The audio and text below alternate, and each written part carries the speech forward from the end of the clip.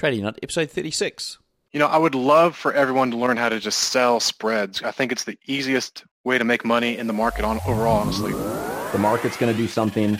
Your job is not to fight it. The market never, ever runs away. It's always there. That personal diary of trading will make you a much better trader than... I could be right about the direction, but wrong about the trade. Don't focus on the monetary side. Trying to make too much money on a trade is what I have seen killed every trader. Your losses offer you some of the greatest insight you can find into your mistakes. Relax, learn the process. Candlestick pattern trading is a freaking trap. Don't be in a rush to become a millionaire. Let the market tell you what the market wants to tell you. This podcast is not financial, trading, or investing advice of any kind. What's up, traders? Welcome to another installment of the Trading Nut Podcast. I'm your host, Cam Hawkins, and today we've got Jeff Bishop on the show. Now, Jeff's from bullmarkets.com. He's a stock options trader from the US, and we actually hear how he goes from his humble beginnings to hitting the big time 7+ figures in trading stock options over there in the States. Now, at the end of the show, you get to hear his full stock options trading strategy, which is a real bonus as well. And near the end of the show, he talks us through probably the best story I've heard when it comes to answering the question of what's the worst trade you've ever had. So stay tuned for that, guys. That's coming up. Now, before we get into it, I just want to highlight one little thing that's occurred to me literally 5 minutes ago, and this has to do with the dramas I've had over the last weekend, or the last few days. So the website went down for like 2 days. The web host just pulled the plug on it, didn't give me any warning, and I'm been scrambling trying to get it back up and running again, which is really just trying to convince them to put it back up because it was putting too much load on the servers. The podcast is obviously getting more and more popular, and I haven't been as efficient as I could be with the hosting. But the good news is it's back up and running. I think it was only down for like a day and a half. And one of the things that occurred to me at the back of this, right, it's something that's happened to me 3 times now this year. So when these things hit, like when these disasters hit and you think, oh no, this is not good. What I say to myself when these things hit is, something good is going to happen. I don't know what it is. Something good is going to come out of this. Now, you probably heard that before, but there's a point to the story here. Now, what happened here? Something good did come out of it. So the first thing is they got the site up and running straight away. The second thing is I've decided to move to another web host. And the third thing is that the other web host is actually way better. And you guys are going to get a better experience for it as well. So the site's going to be faster, load faster, and all that sort of stuff, more stable, and all that sort of good stuff. So guys, you can look forward to that in the future. Now, there was a second thing that came out of this, which occurred to me literally 5 minutes before I recorded this. And that is the fact that I actually don't do this. I don't use the same strategy when it comes to trading. So I've used it, as I said, 3 times this year, and every single time I use it and I say something good is going to come out of this, something good does come out of it. And it might be like 1 day, 2 days, 2 weeks after, but I look back and go, in actual fact, I'm so glad that happened because something good did come out of it. Now, what I don't do is I don't do that with my trading. Why? And I'm thinking, why have I not been doing that with my trading? So when something bad happens, actually say to myself, hey, because of this negative thing that's happened, I know something good is going to come out of it. I don't know what it is, but something good is going to come out of that event. Now, it might just be one trade. And maybe it's a case of going back and looking at that trade. It might be just a bad trading week or a bad trading day, something that has really affected you and you're just feeling a little tense. Just say something good is going to come out of it. Who knows what it's going to be? Then look back 2 days, 3 days, a week later, 2 weeks later and go, okay, what happened? What was the good thing that came out of that particular incident? Now, please, I'm going to start doing this because I know this strategy works. For whatever reason, it just works. Maybe it's a subconscious thing. I'm not too sure.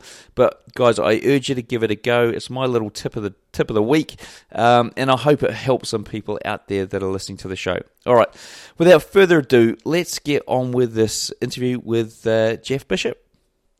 All right, guys. So we got Jeff Bishop here On the show, he's the founder of several popular financial education and trading websites, including Raging Bill, which is the fastest growing stock market education site. And Jeff is a multi-millionaire trader and economist with 20 years of experience under his belt. So today we're going to talk stock options with Jeff. Jeff, welcome to the show. How are things over there in New Hampshire? Oh, great. Thanks. I love talking about stock options. Well, you're going to get a good chance to get that out of your system for an hour. So let's get underway. So first of all, tell the listeners a little bit about yourself, how you got into trading and your journey to date. Sure. I grew up really poor. My family didn't have any financial background or education for me. They lived paycheck to paycheck and pretty typical lower middle class American life, I guess. And for some reason, I always gravitated towards the stock market. There was this aura about it that if you could figure that out, that if you could unlock some secrets and keys there, that you were just going to become rich. So you see everybody on Wall Street driving great cars, great suits, great offices, making lots of money. So I figured if I could break into that somehow, it was going to be my ticket. In reality, it was really a lot harder than that. So I had several small failed businesses along the way. There's a lot of obstacles to get there, and I ended up going to college to try to learn more about the market, learn more about finance. I got an undergrad degree in finance, and then I got a master's degree in economics after that. And I thought that, man, if I couldn't do it on my own, but maybe college would teach me how to become a great trader and teach me about the market.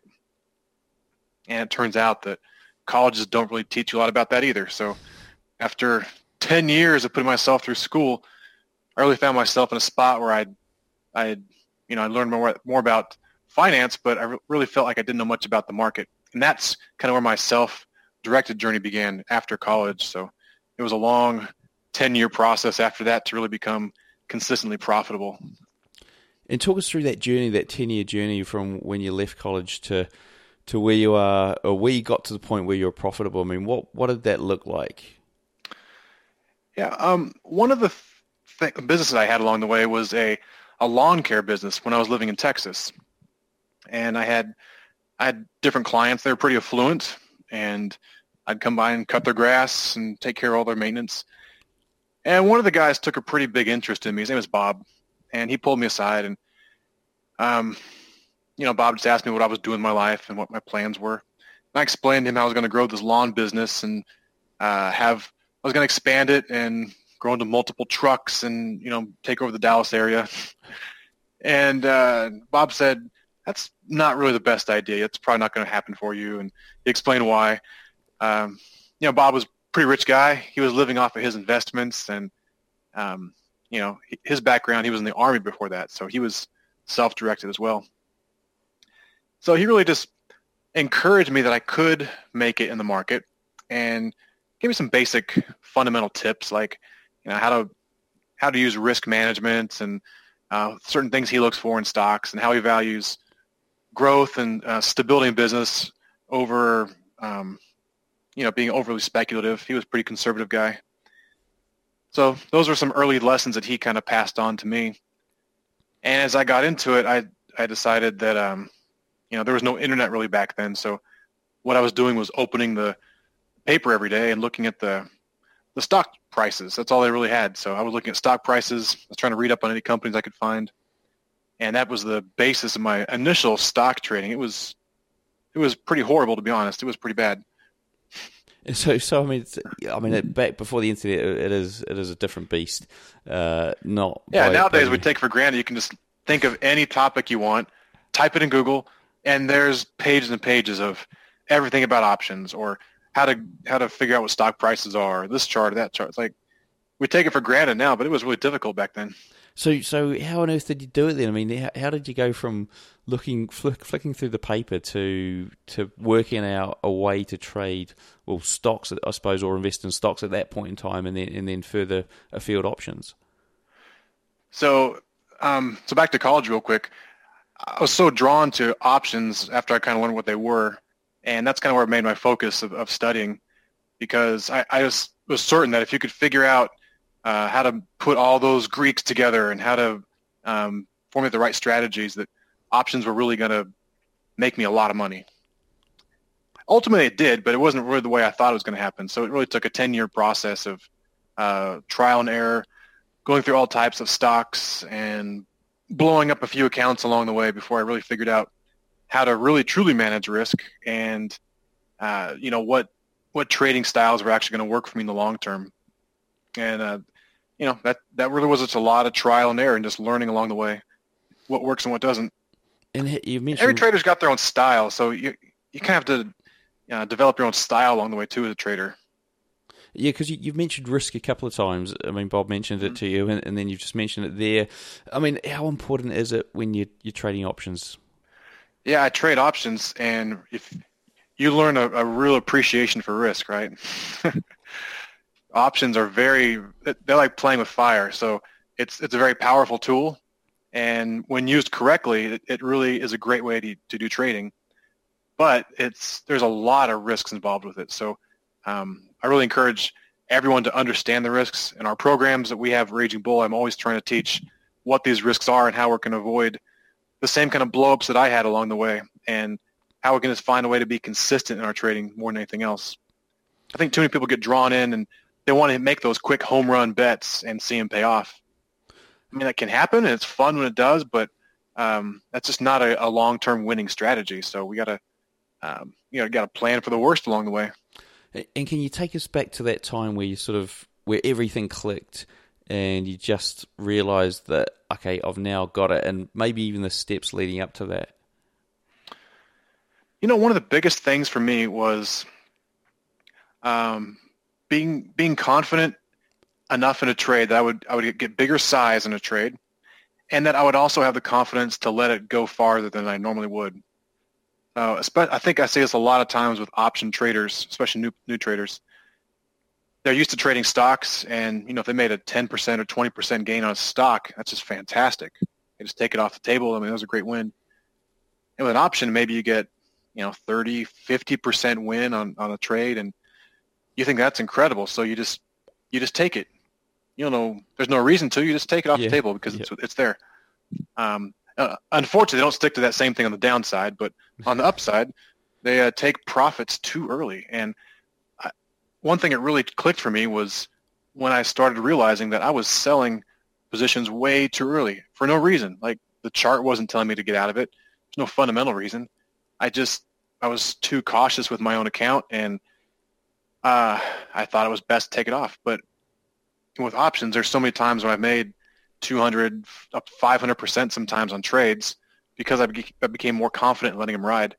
And those few big winners during the year are really what it takes, at least in my style, to become really successful trading options. I need those big winners along the way, because if you're buying calls and puts, you're going to take a lot of losses. I mean, unless you're just an incredible stock picker.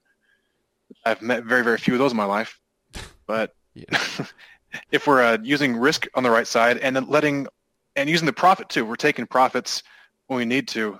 So letting these things run farther than you're normally used to, it's a game changer. When you see like a 5 or 10 bagger in your account, like, wow, that is incredible. That's a game changer, like I said. And I don't know how many years ago that was for you, but I mean, can you sort of take the listeners there so that they can understand, I suppose, how hard it might have been for you to get to that point where you're like I've got to let these winners run, and because I suppose even then at that point your confidence must have been a little bit lower when you were first doing it, because you wouldn't have done it before, right? So sure.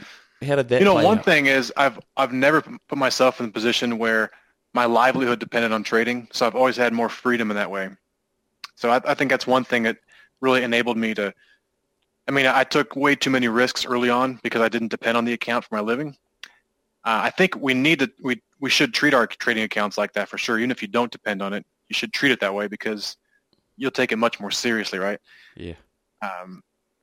I didn't do that early on. I do today, even though I don't depend on my trading for my income. I definitely treat it like my life depends on it, so I'm much more serious about it. And early on, I mean, there were just like milestones along the way for me of certain amount of gains I wanted to make. So my first account was like $2,000, and I think it was the minimum to open up a Ameritrade account back then. I got started trading in the internet bubble, by the way, so that kind of led to some overconfidence early on. Yeah. I started trading in like 1999, so I was a great trader. Everything went up. Yeah, I've heard that story before. Don't worry about it. Man, I was a great trader, and then 2000, I wasn't so good, and by 2001, I sucked. I was terrible. I realized I didn't know what was going on, so that was a big wake-up call. So I blew up a couple accounts in those first 5 years. Those are big wake-up calls for me. Okay, so let's step forward into the future and the current times, I suppose, or a recent time that was probably can help answer this question. So the question is, really, we want to get some insight into your trading, so around the stats and a few other little bits and bobs. So to start off with, I mean, would you give yourself a specific style? Would you label your trading style, something like a scalper or etc.? No, I wouldn't say I've tried day trading quite a bit. I've just found I'm not very good at it. I'm not in front of my computer all day, and I've never had the discipline to sit down and really learn the systems to become really disciplined in intraday trading. So that's never been my thing. I do know a lot of successful traders who do this professionally. They are day traders. I think that's probably one of the best things you can do as a trader, because your risk is very limited, and you're mainly cashing out every day, so you don't have overnight risk. But for me, I'm consider myself more of a swing trader. First of all, I'm looking at positions where I'm probably in for, until the chart tells me otherwise. So it could be a day, it could be a couple weeks. I think 2 weeks is probably about the most I want to hold a trade typically, especially with options. If I'm long calls and puts, I do trade a lot of long calls and puts, and they're very risky in that sense. So those are trades I'm managing very closely. And then the others, I also have a very conservative strategy with selling spreads. So I'm trying to collect volatility and time premium a lot. So that's probably more profitable for me, honestly, in the long run. But I do a lot more of the calls and puts buying. And so would you consider your strategy to be more, I suppose, options-based or more chart technical-based? It's a little bit of both. I mean, I'm always looking at building a list of companies that I've got a fundamental or psychological reason for. I love the company. I love the management. There's something about the company I like or don't like. I'm always trying to build two lists. Like I want a hot list of my go-to stocks of companies that I just love right now. They're in favor with the market. There's momentum. When I can buy those on a dip back to a technical level, then I want to get in. But I already like them for a fundamental reason. I'm using the technical side to make my entries and exits, but I've already got a reason why I like the company. I don't just wake up in the morning and do scans on 10,000 stocks and then something spits out 10 winners that have my chart pattern. Like, if I don't know those stocks and I'm not familiar with them, and I try to stay out of those. So I'm usually trading stocks that I already like. And then also that I don't like too, like I said. So companies that, are down more than the market on down days, and they don't seem to rise as much on good days, and they've had bad news, they got bad earnings, they got bad management, I think. I want to look for opportunities technically to short those on up days. So that's a big thing I'm looking for. And how do you keep that list of stocks sort of fresh, and how many are we talking about here? I try to I'm always trying to digest news, so I'm reading all kinds of news out there all the time. And also I found, as awful as Twitter is, I've found some value out of it from following certain traders, both good and bad. So just like my stocks, I'm looking for traders I think are good and bad who, some people are bad in the sense I feel like they're always chasing the market, or they're just talking about things at the peak. So I'm always kind of looking at them as indicators of, kind of when to be a contrarian. And, some traders out there on Twitter I found to be really insightful. So I've kind of got a list of people I'm following and always adding to that. And they're always bringing new ideas of things they're looking at or trends they're seeing out in the marketplace. And I'm incorporating that. And then I simply keep a stock list just on a sheet on my computer. It's very unsophisticated. And it's probably 50 stocks at a time at the most. So it's a pretty limited list, but it's a go-to list. Cool. And honestly, I think everybody, if you're a new trader, you probably should just go pick out 5 stocks. Go find 5 stocks that you can follow and become intimately involved with. Learn the charts, learn about the companies more, and I think that's just a fantastic place to start. Don't worry about 10,000 stocks. Just find 5. Brilliant. Good advice there, guys. So you sort of mentioned the risk to reward ratio there with 500% up to 500% winners. Now, what about the winning percentage on that? What's that look like? I would say my winning percentage is less than 50%, but my risk management offsets that. So because I'm never losing 500% a trade, I try to keep my losses to about 50% on my long calls and puts, and I'm really shooting for about 100% on the upside. So I'll often hit 100% or 200% on the upside on these options. So that more than offsets not hitting 50% winning percentage. Okay, and charting, I'm looking for short-term trading reversals on stocks a lot. So what I found is that if I can find a stock that's got a likelihood of making, a 2 to 5% move in the next few days, a short period of time, then the options are the way to play that. So if I've got a good feeling that Apple is about to make a 2%, 5% move from here in the next week based on a technical level, then options are definitely the way to play that, because that can leverage into 100% win on the calls or the puts in a short period of time. So that's really what I'm looking at. So I'm trying to target those all the time. And how many trades would you be running at one time? Typically, I probably add about, I'd say I probably put on about 3 trades a week. Is that average?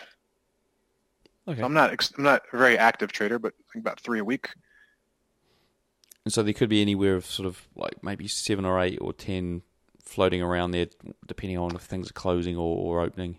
Yeah, I'd say 10's probably about the upper limit of how many positions I'm going to be holding. So if I've got a spread trade, it's got at least 2 contracts. It's got 2 different contracts with it, but I consider that one trade. But I'd say that 10 overall trades is probably about the max I'm juggling at one time. And what does your typical day look like, your trading day? My trading day involves, I get my kids off to school in the morning, so everybody's out the door by 8:30. In the meantime, I'm catching up on emails from overnight for business, and then also going through the business news of the day. So I'm catching up on, what are the stories making news this morning, and looking at overseas markets. How's the U.S. market doing? How are my positions doing? Going into opening hour, and then news on anything out there that might be on my hot list. So is there anything coming up? So I'm kind of digesting that. And so by 8:30, my kids are out the door. Then I'm at my computer full time, and I use that first hour just to digest as much news as I can in the market. So anything about bonds, interest rates, overseas banks, what did Trump tweet today, what's going on in the world, how's China doing, anything that I can take and just kind of help build my overall global perspective. And then from there, I'm trying to get ideas about how I think that impacts things. So looking at all the China trade news, I think, okay, well, what is that, good or bad? How's it going to affect companies? What do I think the companies are going to be affected the most? Apple's a big target. How's that going to affect Apple? So these are kind of things that I'm trying to get a global view on things, and then I try to drill that down into micro ideas on individual stock names. Cool. All right. So and your day ends up about what time?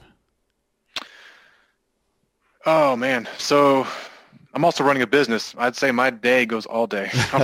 I'm always on my phone until 10 o'clock or so at night. Okay. So your trading days sort of pretty quick. As far as the trading side, I'm not too active on doing anything after the market. There's not too much going on right after, unless there's some earnings. I might try to catch up on some key earning stuff. But otherwise, when the market's done, I'm pretty much done and just get ready for the next day. And slightly changing the question here, or the questioning. So I always ask this to my guests. What are your views on trading cryptocurrencies? I don't own any cryptocurrency, but I think I should. It's just one of those things. I've got my account, I've got it funded, but I just haven't purchased any. So I just forgot about it this year, and I meant to buy some down in the 3,000 and 4,000 Bitcoin. So I think I'd only buy Bitcoin if I did. And I told myself I was going to start averaging it around 5,000 and just keep going down to 2,000 or so. I didn't do it. Yeah. Before I know it, it's 8,000 or 9,000. Like, well, I'm not going to buy it here. So if it holds this level for some points and it gets stability, I'll buy it at 10,000. I don't care what the price is, really. I'm more worried about the action and just finding a stability in something. Yeah. So, because Bitcoin intrinsically has no value, so we don't know. It's like, I don't know what it's worth. It's only worth what the market, like anything else, I guess, it's only what the market's going to pay for it today. Yeah. Right, so in the beginning, what do you think made you different from the average mum or dad trader out there? I mean, what traits did you have and what actions did you take? I think I've got a pretty good risk-reward profile. So I get into some of the riskiest stuff out there, and I'm not afraid to put a lot of chips on the table. But I've got a really conservative side also. So a lot of my trading is very conservative, and I really want to protect capital, and I feel like I segment the two really well. And as a trader, I think you've got to, I don't know, you can make it either way, but I think I happen to do pretty well at both sides. I've got a very conservative side to me, but I'm also really not afraid to push in the chips I've got with, as long as I keep it under control. So I played online poker when it was first coming out. I was trying to do that professionally. That really got me hooked on playing poker. And in poker, one of the things is you can't just always go all in, so you can't always push all your chips in the table. But you do get very aggressive with a certain amount of the chips you hold. So if you have $1,000 stack of chips, you're not just always going to push that $1,000 in, but you might take 100 or 200 and be very aggressive with that amount as long as it wins. And if it doesn't, then you back off, and then you're conservative with the rest of it until you build it back. But I feel like I've taken a lot of the poker management skills and taken it into the market. And that's actually helped me quite a bit over the years. Yeah, I was going to ask you about your poker days. So that's, I suppose, yeah. How much has it helped you in terms of, I mean, even just the psychological sort of aspect to it, being a trader now? Yeah, I think poker helped a lot in the fact that it gave me a better risk profile. It made me willing to take more risk, first of all. And also, getting blown up on poker tables will teach you how you're going to deal with trading. You're going to run into a lot of trades that you were right on, and then the last card came down, and you were wrong all of a sudden. So in poker, you might be in a hand because you had pocket aces, and you got the absolute best hand you could have.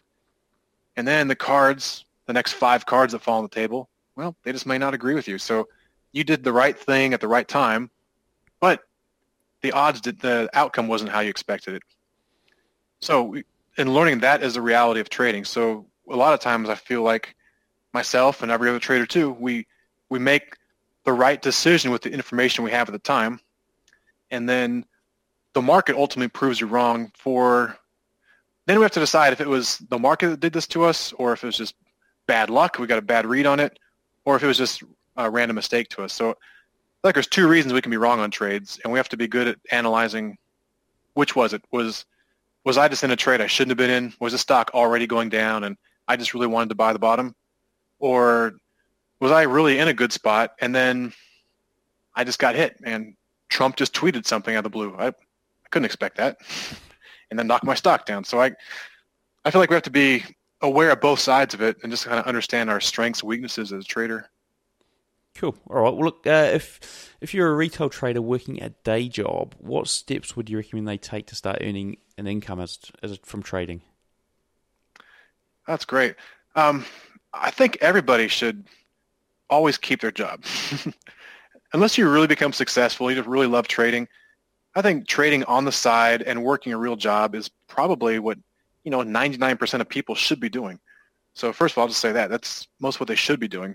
It's not what they will do. I know most people want to they like the idea of become a full-time trader, but probably not. They probably love their job, or there is a job they love more than trading. But trading can be a great way to make side income, or it can even eclipse your income from your job. So I get that for sure.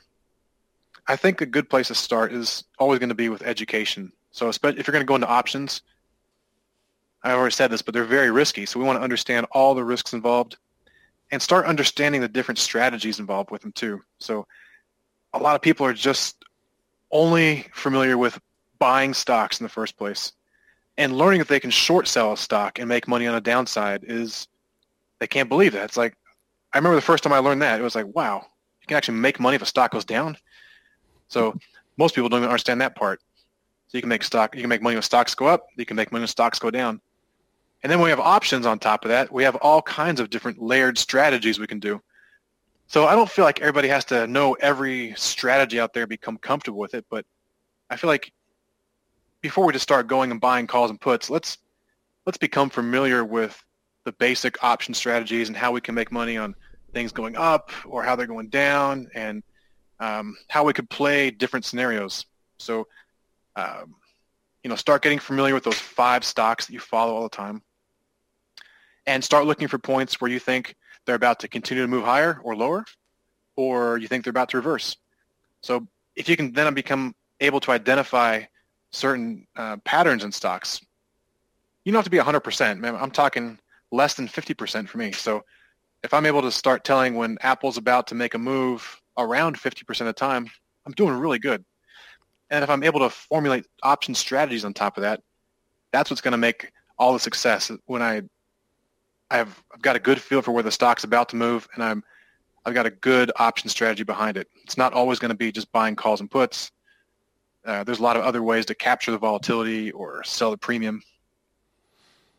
And what strategies would you recommend the guys listening to the show today focus on, or at least sort of start with if they go out, jump on the internet after this and go, right, I want to learn an option strategy. What should they be typing in? I would love for everyone to learn how to just sell spreads. I think it's the easiest way to make money in the market overall, honestly. I think it takes the least amount of, I think you need to study the least. You can be wrong a lot and still do okay. So I think it's a very forgiving strategy because the odds are already in your favor. So by selling options, the odds are already with you. So you're probably 60% or higher on your trading to begin with. With buying calls and puts, your odds of winning are about 30 or 40%. So you're already dealing with a deck stacked against you. So you've got to be really lucky or make some really good strategies if you're just going to go long calls and puts to make it work in the long term. Or if you flip the tables and you say, I'm just going to take random bets that I've got a 60 or 70% odds, well, you're just naturally going to make money that way. So I'd rather people did that. It's much more conservative. You cannot make as much money, but the frequency of trades that you have that are successful will be higher, and I think you'll sleep better at night. It's easy just to be in trades that slowly decay and you win. So I would learn to sell volatility, learn to sell time value, and the best way for me to do that is by selling put spreads or selling call spreads the upside. And I think I've got a vague recollection that I've had someone on the show who said the same thing, or that was their strategy, was selling spreads, and it did very well. And they said very similar things around the winning percentage. So it's good to hear. It's just the math; it works. Yeah. So if you had to pick any game in the casino to play, would you play the one that you had a 30% chance or a 70% chance? Yeah, exactly. And with options, it's always a zero-sum game. So if your odds of winning are 40% by buying the call, then that means the guy that sold you the call, his odds are 60. So you can also choose which side of the table you want to be on with options. So, the thing is, it's kind of foreign strategy to most people, and they don't want to take the time to learn it, and they're not disciplined enough to just stick with it. So the people that do it, though, it becomes a really successful strategy year in, year out. So yeah, I know that the guy that I when I actually got into trading, it was options was the first thing, and the guy that I didn't learn from him, but he was the one that got me into it. He went from options to E-minis, and then he went back to options, and I think he does quite well just on the side, I don't think he does it full time anymore, but it is perseverance with that particular trading style is the key. I think you're right. Yeah, the thing is, you're probably not going to make 100% a year doing that, and too many people have false expectations of how much money they want to make in the market. So, the guy who's working his job right now has got a $10,000 account, and he wants to double or triple that this year. So great.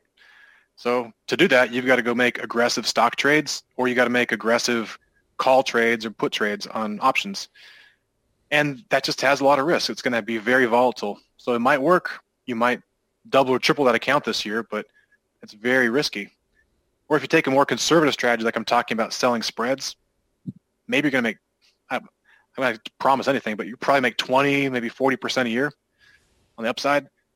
That's just too boring to most people, honestly.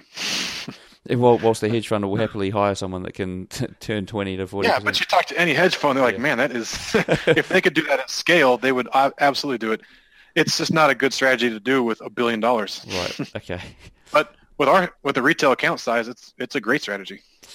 Right, so we're going to jump into the quickfire round where we help the guys get a better understanding of what it takes to become successful in stock options trading. So, first of all, how long did it take you to go from newbie to consistently profitable? About 10 years. Yeah, a lot of ups and downs. What's your mental approach to trading, and do you have any special techniques you can share with us? I try to always have a short memory, so I'm trying to forget what happened yesterday. That has no impact on today. So if you're flipping a quarter, going heads or tails, trying to bet on that, and the last 10 times were heads, and you're betting tails all the time, well, you got to forget that last 10. That has no impact on today's trading. So look at what's happening today, forget about yesterday, and just focus on what is the setup today and what needs to happen. And sometimes you just don't need to be in the market. In fact, a lot of times you just don't need to be in the market. I would just wait and be patient for ideal setups. I see too many traders get overly aggressive and about bad trade after bad trade and then feel like they really need to come over the top and hit a home run to make it work, when that's just not the case. If you had more patience, you could get the money back slowly. You don't feel like you have to make it all back in one hit. So I would just have patience, and going slower and trading is good. Good advice there, guys. What's your favorite entry setup? For me, I have an hourly indicator setup I like. It's instead of looking at minute or daily charts, it's looking at an hourly chart setup. So I think hourly charts give me a good feel for swing trades. So if I'm looking to hold stocks for a few days, I feel like hourly charts have more value to me than daily or minute charts. Like a day trader or a longer-term trader might use day charts, and a day trader is going to use like minute charts. For swing trading, I look at hourly charts. It works for me. So I look at about a 13 and a 30 hourly, and then if I see stocks that move up for about 3 weeks, just nonstop above the 13 and 30 hourly, and then the hourly begins to cross over, I call it, the two indicators cross, that's a great short pad. It's a good reversal to me.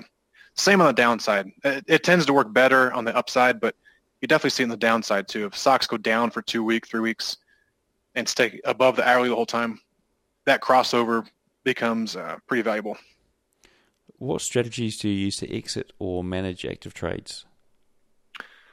Again, I go back to the hourly indicators. So as long as a trend is in place, as a stock is above or below consistently that hourly trend line, then I will stick with the trade. But when it closes outside of that, then I typically will exit my trade then, thinking the trend is over. It's not always the case, but more often than not, I've seen that be that holds for me. So when I see stocks fall out of that hourly indicator range, then I'm looking to get out. What's your recommended trading book? Oh, man. One of the first books that I ever read that I loved was Jim Cramer's Confession of a Street Addict, I think it's called. I know people hate Jim Cramer. You can say whatever you want, man. The guy's been around a long time, and he's actually really smart. So he's got a lot of trading behind him, and he shares a lot of market wisdom. That first book was really about his experience on the desk and building up his first hedge fund and how he came to where he was. And that was just a really inspirational book for me. I was kind of in the same shoes as Jim, from a guy with no money, dirt poor, into becoming a good trader over time. So that was an inspiration for me, and I always look back to that book. If there was one thing you'd recommend any retail trader spend the next month mastering, what would it be, why, and how could they go about mastering it? I'm going to go back to selling volatility or selling premium. I think that's just the number one way that people can make money in the market. It's not sexy. It's boring. It's very conservative, but it's definitely worth your time. And in 1 month, you can learn it. So learn why and when you would sell volatility and how you can limit what the risks are in it, and then what you should look for on the upside, and just start to do it and go small. I always suggest with options, especially when do paper trading for a while. If you can do paper trading for a few months or so and become consistent, not 100%, but around 50% of your trades work, that's consistent, then you can move to real money. And with options, I always say just do one contract when you start. So don't go out and do a bunch of size. Just do one contract, and you'll treat it like real money. You're going to protect it. You're going to trade it right. And when you're doing well with one contract, then scale up to whatever works for you. But always go small and kind of work your way up. People feel like they need to do too much too quickly, and just realize you've got time. What's your preferred broker and trading platform? I've used Ameritrade pretty much my whole trading career, ups and downs, but I like Ameritrade. I think for options, now that I trade options almost exclusively, they just have a great platform for it. So I don't even Thinkorswim is their main options platform.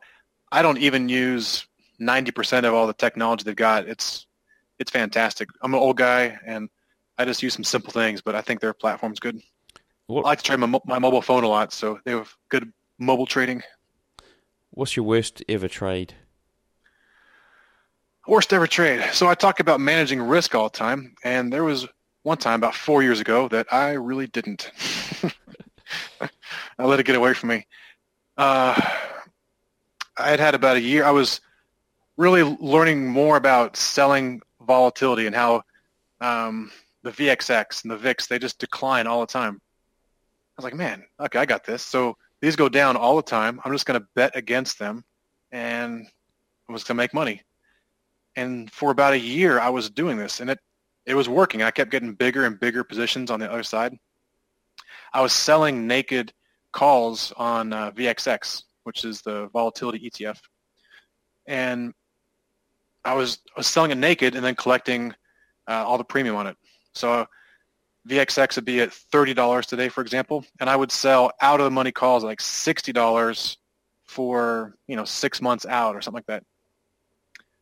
And VXX would never get up to anywhere near 60. It would bounce a little bit, but within that 6 months, I was collecting all my premium. So I was doing this like every 2 weeks or month. I would put a new trade on, and then another one would be expiring.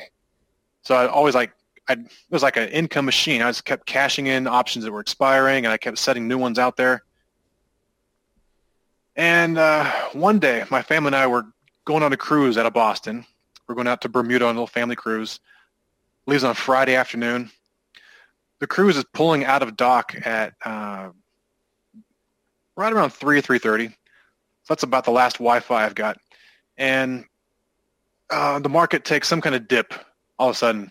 Things are going really well, and then the market takes a dip, like maybe, 1 or 2% in the last hour. And all my volatility positions spiked up. Like, ooh, that was rough. I was down, a good chunk of money. And then I wake up on Monday, and the market has a big gap down, so everything falls apart. Volatility has its biggest one-night, overnight move it's ever had to that point. So percentage-wise, it has the biggest percentage move ever. And I'm sold tons of short volatility. So we're in dock in Bermuda at this time, and I got a panic moment. This is almost a game ender for me. I wake up, no doubt, I'm down about $1 million on the open in my account. This account is, it's at this time it's about $1.5 million or so. So I'm down 2/3 of my account overnight. And yeah, so oh dear is right. And so what did you do? Did you just have to cash out, or?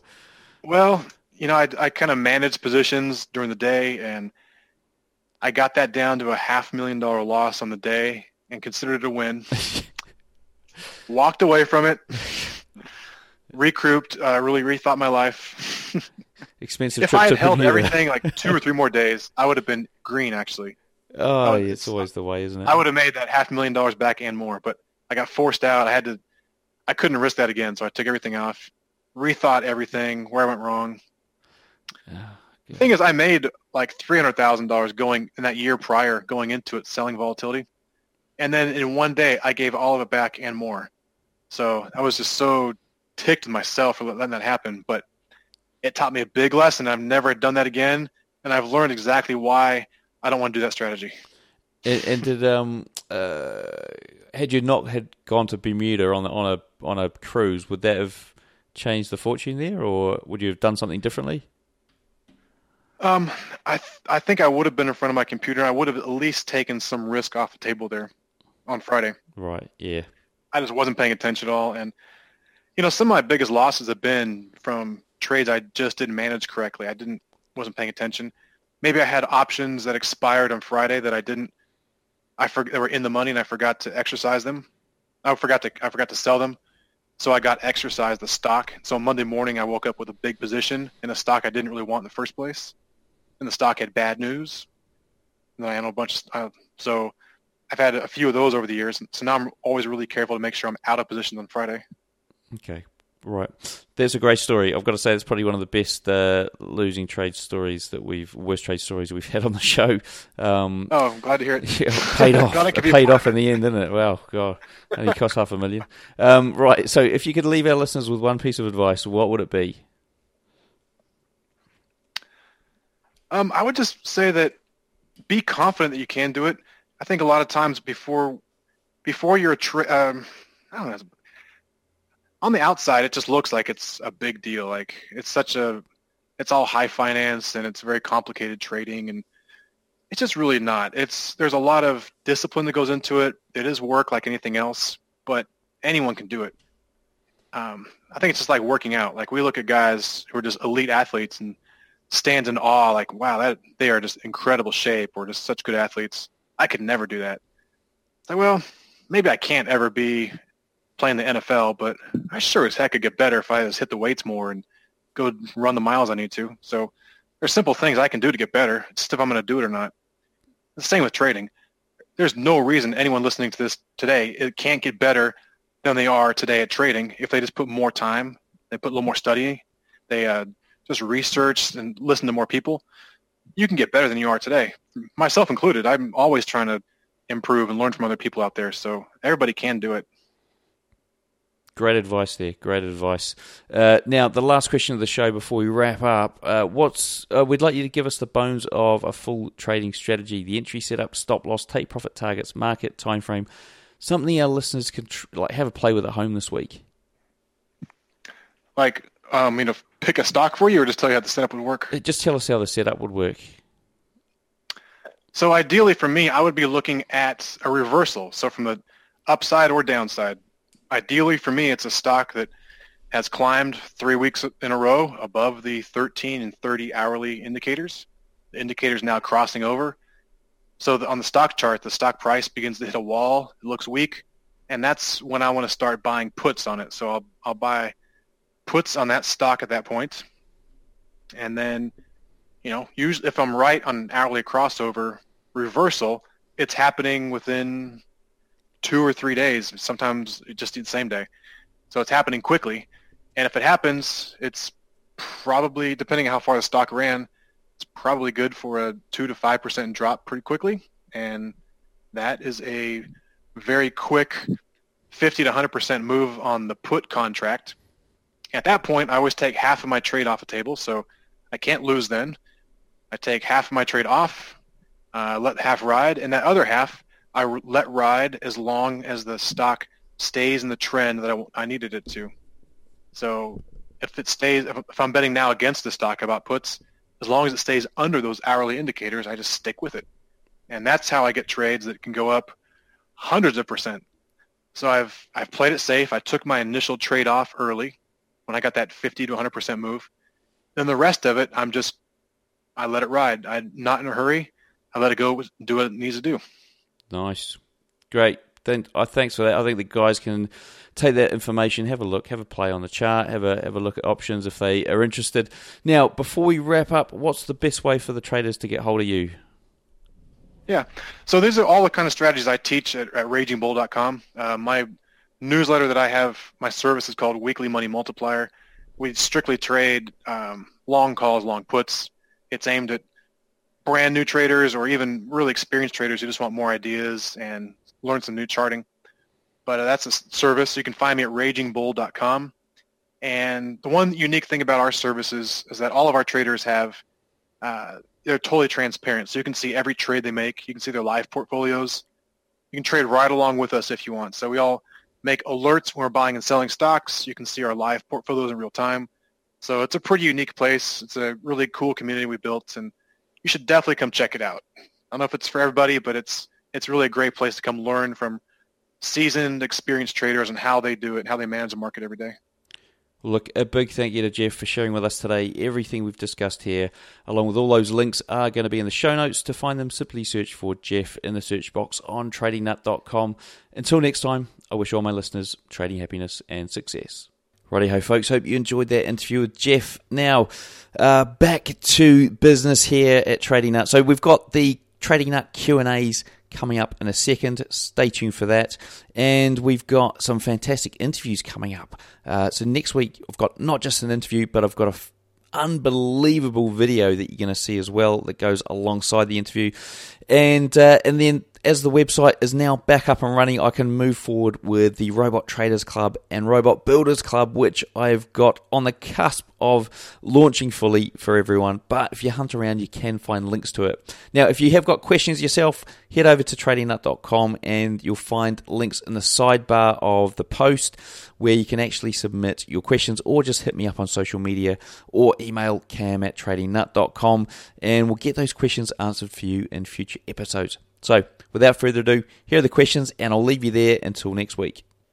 Trading Nut Q&A time with Andre Stewart from Chart Artist Trading. So, Andre, today's question is, how do you analyze the top and the bottom of a trend accurately, at least with high probability, via the combination of candlestick, S&R lines, indicators, Fibonacci, or perhaps time analysis? I believe the professionals had done it successfully, but I really wonder how they do it. I believe this is one of the edges of trading in which separates the good ones from the bad traders. And that was from Yen from Malaysia, or Jean from Malaysia. All right. Malaysia's in the house. Yeah. Here you go, right? I don't want to sound like I'm trashing this guy, because I'm not.